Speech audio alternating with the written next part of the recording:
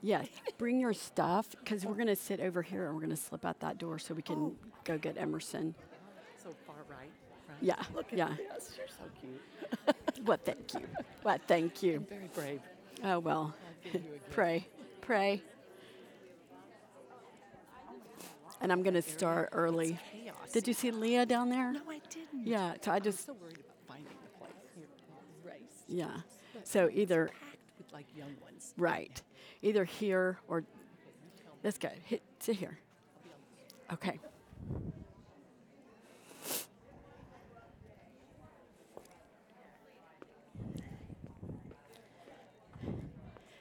Good morning, ladies. I'm going to get started a few minutes early this morning, and it's me again. Janet, I spoke with her on Monday, and she's recovering from COVID, but when I spoke to her Monday, I said, oh, please tell me that you feel better than you sound, because you sound terrible. And she said, I do feel much better than I sound, but I'm still not there yet. And so she wanted me to extend her warmest greetings to you all, and she's so sorry that she could not be here. But in the best interest of you all, as you prepare for Thanksgiving, she just wanted to stay away and out of love and not expose any of you to COVID. So please remember Janet and Jim both as they recover from COVID. And I can promise you this right here, right now. This is the last time you will hear me lecture in 2022. Because after Thanksgiving, which is next week, so happy Thanksgiving to you all, then the following week, December 1st, will be our Christmas luncheon. So I know your small group leaders have told you about that, and so we will look forward to being together then. And then one of the reasons that I'm starting early is I have a lunch date today at 11:15.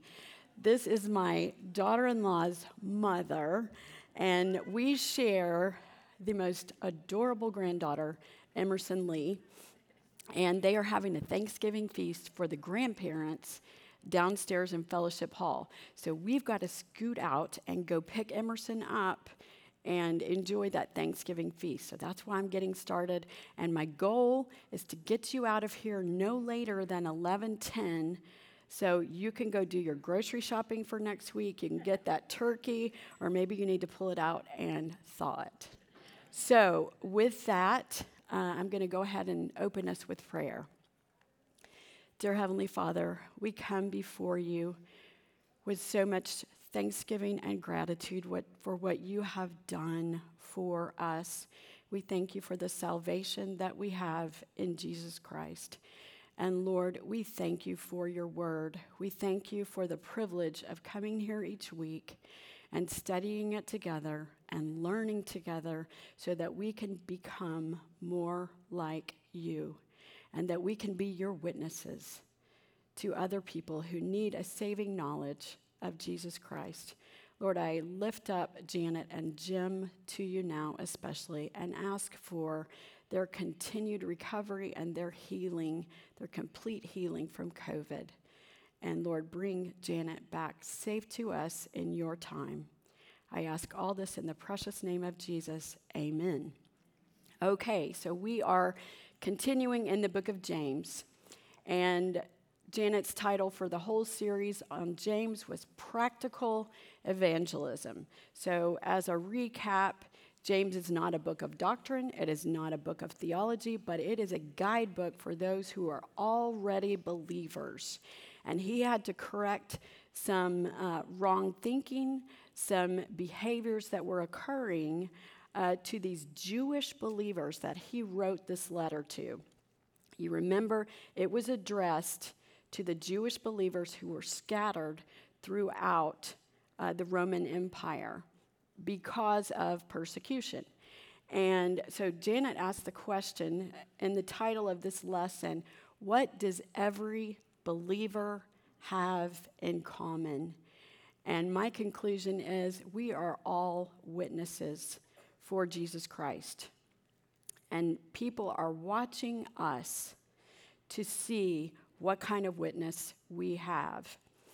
So with that, you'll remember Janet told us last week when I talked from her PowerPoints that in Acts 1:8, just before Jesus ascended to heaven, he said, the Holy Spirit will come upon you and you will be my witnesses in Jerusalem, in Judea, in Samaria, and to the uttermost parts of the earth.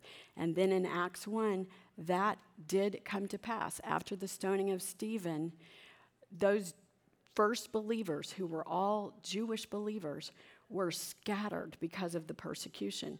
So they are out, and James had been their pastor, First Church Jerusalem. So he is writing to them to encourage them and to admonish them on some things that they needed to get right with their witness. So let's go. I'm going to go back and pick up the last verse of chapter 1 before we dive into chapter 2 because they fit together. In chapter 1:27, James said, religion that God our Father accepts as pure and faultless is this, to look after orphans and widows in their distress and to keep oneself from being polluted by the world.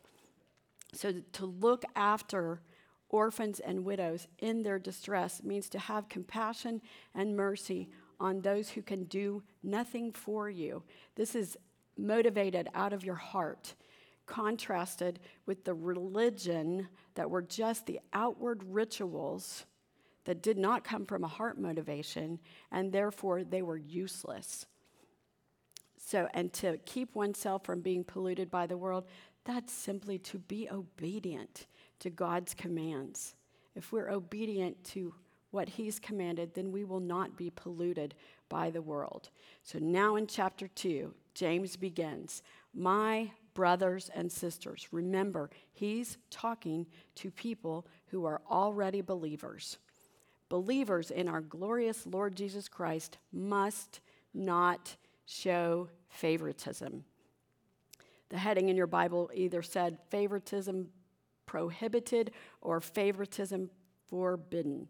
So he gives this example. Suppose a man comes into your meeting wearing a gold ring and fine clothes, and a poor man in filthy old clothes also comes in.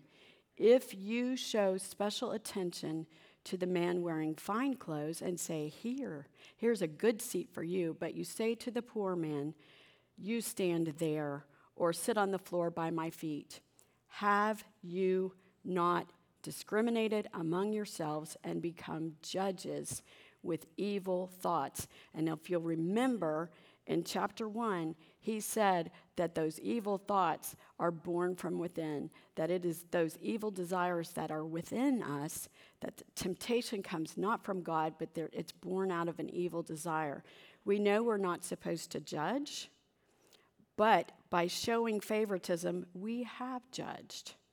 And by saying to the rich man, oh, you sit here, what can that rich man do for you? Is that selfish desire for, if I rub shoulders with the rich person, then they can give me some kind of clout or power because of my association with them, while the poor man can do nothing for me? This is strictly prohibited. We have become judges motivated by our own evil thoughts, and we're judging from the world's view. Remember back in chapter 1 that James stated that the poor ought to take pride in their position as children of God, and the rich should be humbled, because all their worldly goods, their material possessions will fade away like the flower that's burned up. They need to be humbled by their position in God. And I love Kara Pierce was our fearless leader in leaders meeting last week. And along with Kara's wisdom, we also gained some wisdom from her dad, who was a pastor. And her dad said, all are equally in need of Jesus Christ at the foot of the cross. And that's how God views us, and that's how we need to view everyone, as the same. All right. So now in James 2, 5 through 7, he goes on to say, listen, my dear brothers and sisters, has not God chosen those who are poor in the eyes of the world to be rich in faith and to inherit the kingdom he promised those who love him? Okay, just think about that for a minute. We just had this lottery that was all over the news, and people were crazy about it, over $1 billion. The poor, all of us who are rich in faith, will inherit the kingdom far greater than any earthly possession we could possibly have. Just think about that for a moment. Inherit the kingdom is promised to all who love him. But when you show favoritism, you have dishonored the poor. He goes on to say, is it not the rich who are exploiting you? Are they not the ones who are dragging you into court? Are they not the ones who are blaspheming the noble name of him to whom you belong? Really, James, his indictment here is against those believers who are showing favoritism. He's going to address the rich oppressors later on in his letter who were continuing to do business as they had before they became believers. So he's going to address them specifically. But right now, his point is about those who show favoritism. He says, if you really, and I emphasize that really because who can really keep it? If you really keep the royal law found in Scripture, which is love your neighbor as yourself, you are doing right. It's called the royal law because this law is from the King of Kings. God told Moses in Leviticus 19:18 that this is a command that his people were to love your neighbor as yourself. But, James says, if you show favoritism, you sin and are convicted by the law as lawbreakers. Oh, this part right here. For whoever keeps the whole law and yet stumbles at just one point is guilty of breaking all of it. Ladies, it is us as humans, people of the world, who rank sins. God does not. We are all sinners because none of us can keep the whole law. He goes on to say, for he who said, you shall not commit adultery, also said, you shall not murder. If you do not commit adultery, but you do commit murder, you have become a lawbreaker. So see how he's equating these two sins in Leviticus were punishable by death. But we know for all have sinned and fall short of the glory of God, and that the wages of sin is death. That favoritism, the wage of that is death just as much as adultery and murder. That is a sobering thought. He goes on to say, mercy triumphs over judgment. This harkens back to Micah 6:8. We'll remember what does God require of you, O man? To act justly, to love mercy, and to walk humbly before your God. So James says here, speak and act as those who are going to be judged by the law that gives freedom, because judgment without mercy will be shown to anyone who has not been merciful. Mercy triumphs over judgment. Now, the law that gives freedom. We are no longer as believers under condemnation, because we've accepted the blood of Jesus Christ and his sacrifice, and the debt has been paid for our sins. But he has extended grace and mercy to us. But we are going to be judged by our works. So I'm going to go to 1 Corinthians about that in just a moment. So we are to treat others with mercy, not judgment. Paul said in 1 Corinthians 3:12 through 15, if anyone builds on this foundation, that is the foundation of Jesus Christ, you have been saved, you have salvation, but you build on it with gold, silver, costly stones, wood, hay, or straw. Their work will be shown for what it is, because the day, that is judgment, the day of judgment will bring it to light. It will be revealed with fire, and the fire will test the quality of each person's work. If what has been built survives, the builder will receive a reward. If it is burned up, the builder will suffer loss, but yet will be saved, even though only as one escaping through the flames. I don't want to be there as one just running who barely makes it. I really want my heavenly rewards. Jesus also said in Matthew 5:7 in the Beatitudes, blessed are the merciful, for they will be shown mercy. Again, it ties so beautifully with what we learned in Micah. Now, we're going to move into the section, the controversial section about deeds.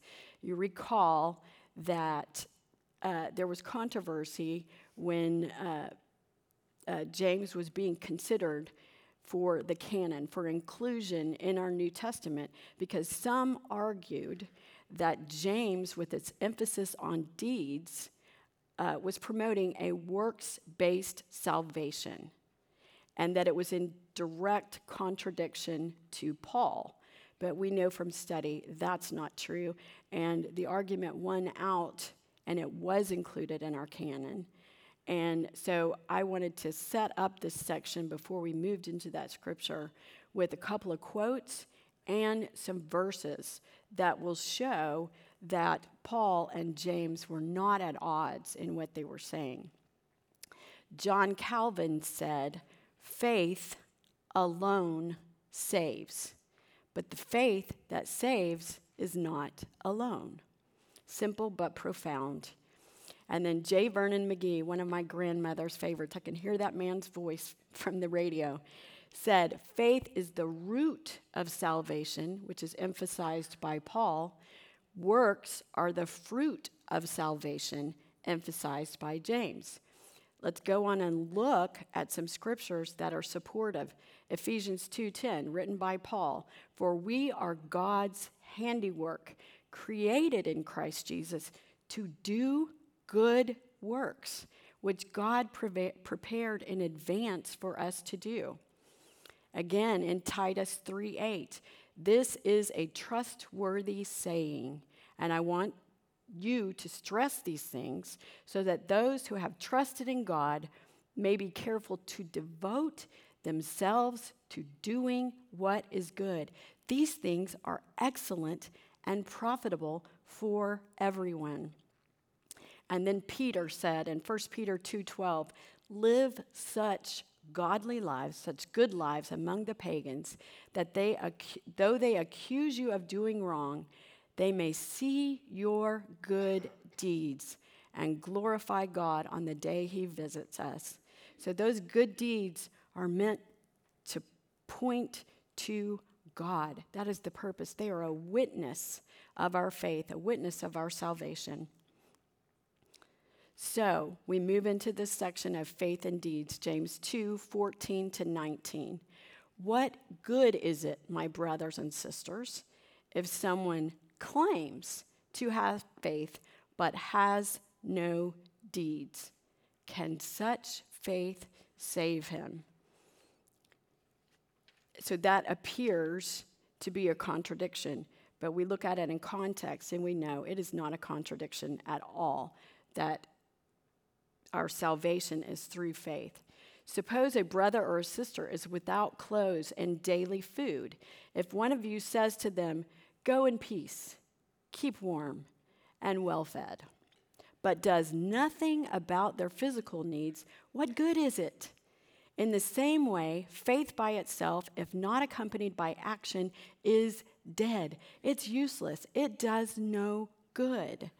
But someone will say, "You have faith, I have deeds." Again, this is going back to that Jewish mindset, that Pharisaical mindset, that it was a list of items that you did, rituals that you performed, and you could check them off the box.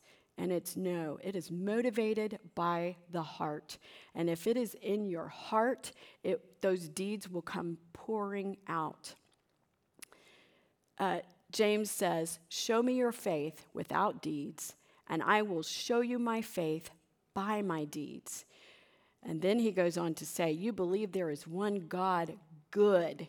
Even the demons believe that and shudder." It is not enough to believe that God is God, because the demons not only believe God is God, but they shudder at that thought, but they do not have faith in God. You see the difference that he's trying to point out there? Okay, remember last week I referenced the t-shirt that my friend gave me that said, "If the words are in red, do what he said." And then if the words are in red on a blue background, you can't read them. So just use your imagination. These are the words of Jesus, though in white, they are the red letters. "Then he will say to those on his left, 'Depart from me, you who are cursed, into the eternal fire prepared for the devil and his angels. For I was hungry, and you gave me nothing to eat. I was thirsty, and you gave me nothing to drink. I was a stranger, and you did not invite me in. I needed clothes, and you did not clothe me. I was sick and in prison, and you did not look after me.' They also will answer, 'Lord, when did we see you hungry or thirsty or a stranger or needing clothes or sick or in prison and did not help you?' He will reply, 'Truly, I tell you, whatever you did not do for one of the least of these, you did not do for me.' Then they will go away to eternal punishment, but the righteous to eternal life." So James is just echoing the words of Jesus that we've already studied from the Olivet Discourse in the beginning of our study. He's not introducing something different. He goes on to say in James 2:20 through 24, "You foolish person, do you want evidence that faith without deeds is useless? Was not our father Abraham considered righteous for what he did," notice the action, "when he offered his son Isaac on the altar?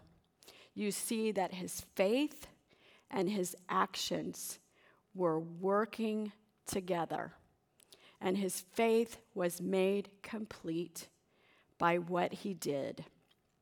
And the scripture was fulfilled that says, 'Abraham believed God, and it was credited to him as righteousness, and he was called God's friend.'" And then here's a very controversial statement, but taken in context, we understand there is, in fact, no controversy. You see that a person is considered righteous by what they do and not by faith alone. What James is saying is a true, genuine faith will not sit and do nothing. A true, genuine faith will produce action. And that is what Abraham did.